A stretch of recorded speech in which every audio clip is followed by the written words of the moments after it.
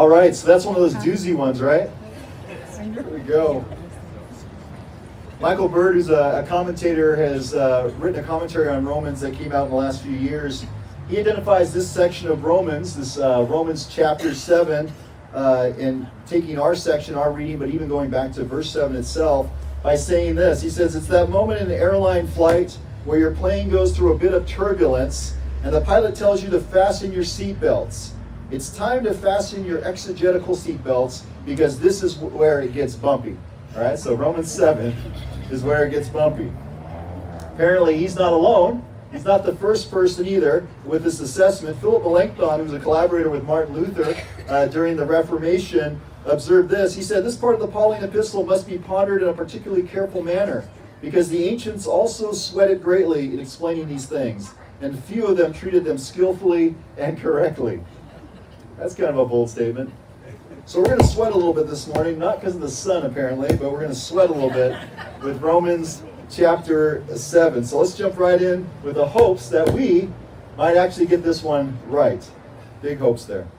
One of the first things that comes into view in our reading is a particular rhetorical device that the author uses here. At first glance, it appears to be autobiographical. So we hear all those I statements. We think it must be autobiographical. The writer here is speaking of himself in the first person, I this and I that. And so with that reading in mind, we hear Paul himself confess to such things as not understanding his own actions, first part of verse 15. It's not doing what he wants. That's the second part of verse 15. So from bad to worse. Doing the very thing he hates, knowing that good does not dwell in him, not doing the good he wants, but instead the evil he does not want is what he does. And so it sounds like this guy is having a real rough morning about it, in talking about his situation. Does it feel like I'm just cracking up here? I haven't told any jokes, and I'm cracking up here. If I talk slower, does that help? Okay. The connection? I'm connected to this pack. Am I connected to this pack? All right, there we go. So following that line of reading here, we ourselves might hear these words as articulating the Christian's own struggle with sin. Perhaps even our own struggle. We might even read it autobiographically for ourselves as we hear this text. That Paul's words here give voice to our own frustrations at some level. And to know a giant like Paul had these kind of same struggles that maybe you and I face, that of course can bring a certain measure of comfort amidst an otherwise dismal situation. Such notables in history as Augustine, Aquinas, Luther, Calvin, those are some big names, right? If you know some of those names. Those are big names in theology. They've all arrived at a similar position when looking at Romans 7, of seeing this as kind of autobiographical, as well as some very notable folks in recent years. If you're familiar with Cranfield, who has probably one of the best technical commentaries on Romans, and Dunn as well, who writes for Word Biblical Commentary, which that series by itself is super technical. But also a whole host of Romans 7 inspired poets and songwriters online that I visited this last week, including a 14-year-old young man who wrote a poem. That each one of these is following this path of interpretation. And so there's quite a following here. But there's a problem with that interpretation. And that problem is Romans 7 itself. Note how just outside and in the run-up to our reading, Paul will confess in verse 14, for we know that the law is spiritual, but I am of the flesh, sold into slavery under sin. Yet one chapter earlier, he's going to assert that we have been freed from sin. We see that in chapter 6. That seems to be in conflict with the aforementioned interpretive tradition. Or notice how the I figure in our text struggles to keep the law. A couple points we see that in verses 22 and 25. Yet Christians, like Paul, are said to now be free from the law. Yet another conflict. So perhaps this section isn't recounting the struggles of a Jesus follower after all. But if not these, the question, of course, emerges for us is, who are we talking about here? Who is this I figure? Who exactly does the writer have in mind after all? Now remember what I said, there's a rhetorical device that's being used here, and Paul may be using this device that's called prosopopoeia, all right? Scrabble players, you're welcome. All right? But it literally means speech in character. It's a figure of speech in which an imaginary or absent person is represented as speaking or acting. And so what happened here this last week is I was like, I'd never heard that term before. And so I was looking for examples online for this. And it's actually quite common. Shows up in ancient literature, but also shows up in folks a lot closer to our own era. Now, this is not going to seem close to our era, but Abe Lincoln actually used it at one point in one of his speeches. I was reading a speech by Abraham Lincoln this week in the sermon preparation. The places I'll go for us, not just you two. We'll go to Abe Lincoln. But here in Romans, Michael Bird, going back to that commentator again, he observes, it may reflect the experience of a person or class of persons whom Paul is impersonating here as a way of making a point about the struggles of trying to keep the law and the law's inability to restrain sinful desires.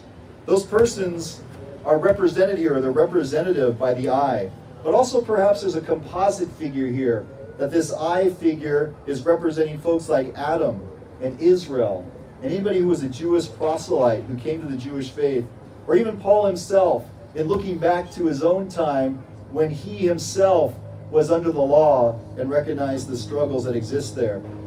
Here is, of course, looking back, who were once bound in the law would recognize their own ability to keep it and could then identify themselves with I. And I imagine there's a number of folks in that ancient audience in Rome who heard that and were nodding their heads saying, yep, that's me. That's where I was at. Which leads us to ponder an emerging question in all of this. And of course, I'm going to offer it here with greater clarity by framing the question in the style of the late singer-songwriter Edwin Starr. What would be a Jimmy sermon without a musical reference? Edwin Starr, this is framed in Edwin Starr. If you know Edwin Starr, great. If you don't, well, here you go. You're in for a treat. Here's the question. Law! Huh! Yeah! What is it good for? Absolutely nothing. That's right, all right. Well, that's not exactly the conclusion that Paul is going to draw here. That's not where he arrives. Instead, in verse 12, Paul notes the law is holy and the commandment is holy and just and good. Hardly what you would conclude if you were saying that it meant absolutely nothing. And in verse 13, Paul is quick to dismiss any claims that it is the law itself that brought death to him. So if not the law, what then is the problem?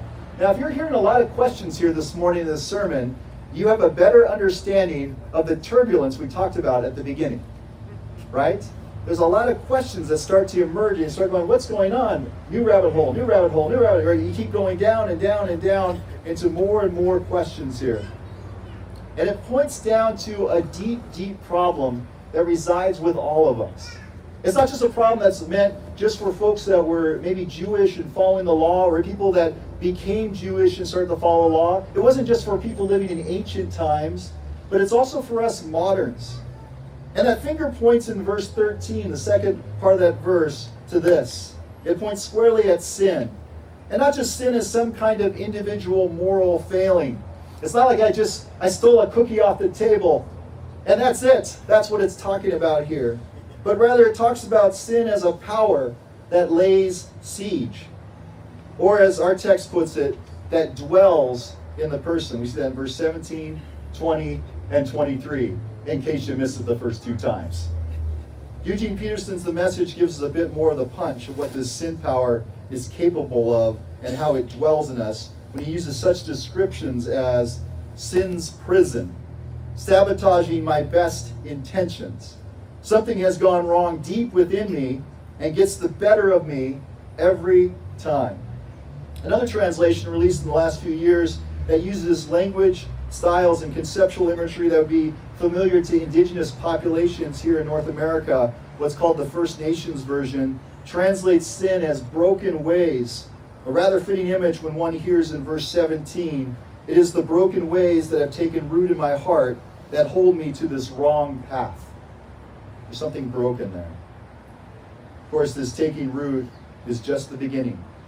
Commentator Ernst Kasseman describes the flesh here as the workshop of sin. There's an article I read this last week by Mike Burton. It's located at mbird.com. And the first line caught my attention, And I think it might catch your attention too when you hear these words, that these words were actually put together in a sentence. So what do a 1970s Finnish disco instruction video and Romans 7 have in common? Right? Answer, Ryan Adams' Halloween Head. Has anybody heard the song Halloween Head? Is anybody here a fan of Halloween Head? No? Well, you're welcome. The Halloween Head video itself is something to behold. And believe me, I watched it. But the artist's definition of what constitutes a Halloween head is one that is full of tricks and treats. A life we might imagine to include bad ideas followed by bad choices. Burton's conclusion is that the I figure in Romans 7 has a Halloween head. So if you get anything this morning, you and I are plagued with this. We have Halloween heads. Go tell a friend that this week at work. Give them no context though, just say that. See what happens. The law itself is not the source, of course, of one's Halloween head, only exposes it. We see that in verse 7. At the same time, the law is powerless to truly liberate one who is, as the line from the old song goes, held in sin's dread sway. Where does I's help come from? And not just I, but everyone who consistently answers the challenge of I do, which is faithfulness. You notice the start of chapter 7 uses the imagery of marriage, so I intentionally say I do here. Instead, we answer with I don't and I can't. That kind of power, that power to save, won't come from the law. That's what Paul is making clear here. And he names that quite starkly in verse 24. Who will rescue me from this body of death? You read through the law, you know that contact with a dead body would render one unclean. It would render you ceremonially unclean. So Paul's recognition is that he and we, the audience here, are not only coming in contact with a dead body, we are the dead body. We're continually in contact with it. The devil doesn't like that line, so it's breaking up the microphone.